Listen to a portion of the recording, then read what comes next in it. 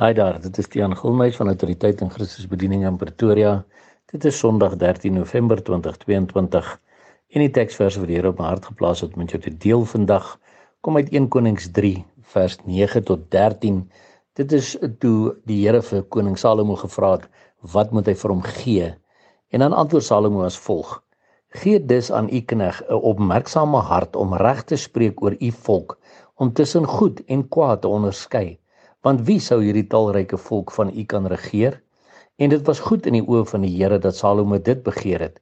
En God het vir hom gesê: Omdat jy hierdie versoek gedoen het, en nie vir jou 'n lang lewe begeer het, en nie vir jou rykdom begeer het, en nie die lewe van jou vyande begeer het nie, maar vir jou verstand begeer het om regsake te verhoor, so doen ek dan volgens jou woord.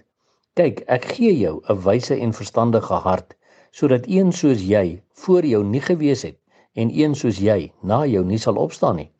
Ja, selfs wat jy nie begeer het nie, sal ek jou gee, rykdom sowel as eer, sodat onder die konings niemand soos jy sal wees al jou dae nie.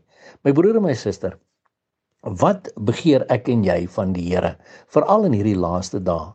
Begeer ons dinge vir ons eie lekker lewe en om net 'n groot huis te hê en 'n goeie kar te ry of 'n vinnige kar te ry of om die mooiste klere te dra? As die Here vir my en jou vra, wat begeer jy van my? Is dit wat ons van hom gaan vra? Here, ek soek hierdie materiële besittings, ek wil meer dinge rondom my hê, ek wil suksesvol wees in my werk, ek wil uitstyg bo die ander mense rondom my. Of is ons ook by 'n plek wat ons sê, Here, ek wil graag verstand hê, ek wil graag 'n opmerksame hart hê om reg te kan spreek in my situasies rondom my, of dit by my werk is, of dit in my familie is, om tussen goed en kwaad te onderskei. Dat ek 'n voorbeeld kan wees, dat ek die mense rondom my kan lei op die regte weg. Want jy weet, as ons dit vir die Here vra, kan hy dalk ook vir ons iets anders gee as wat ons gedink het ons sal kry. Dan gaan hy dalk ook vir my en vir jou sê: Omdat jy hierdie versoek gedoen het en nie vir jou 'n lang lewe begeer het nie vir jou rykdom begeer het nie die lewe van jou vyande begeer het nie, maar vir jou verstand begeer het om regsake te verhoor en met ander woorde reg te besluit tussen reg en verkeerd. So doen ek dan volgens jou woord. Kyk, ek gee jou 'n wyse en verstandige hart. Maar dan sê die Here verder, jy sien, dit is wat so wonderlik is van hierdie God wat ek en jy dien. As ons nederig onsself voor hom verootmoedig en nederig bly voor hom en nie trots en hoogmoedig raak nie, dan gee hy ons altyd meer as wat ons ooit kan dink. Soos wat hy vir Salomo gesê het, ja, selfs wat jy nie begeer het nie, sal ek jou dan nou gee. En in sy geval was dit dan nou rykdom en eer, sodat onder die konings niemand soos hy gewees het nie.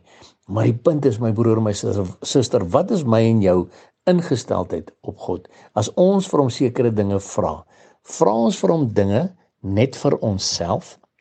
Met ander woorde, dien ons die Here vir wat ons van hom kan kry, of dien ons die Here vir wie hy is?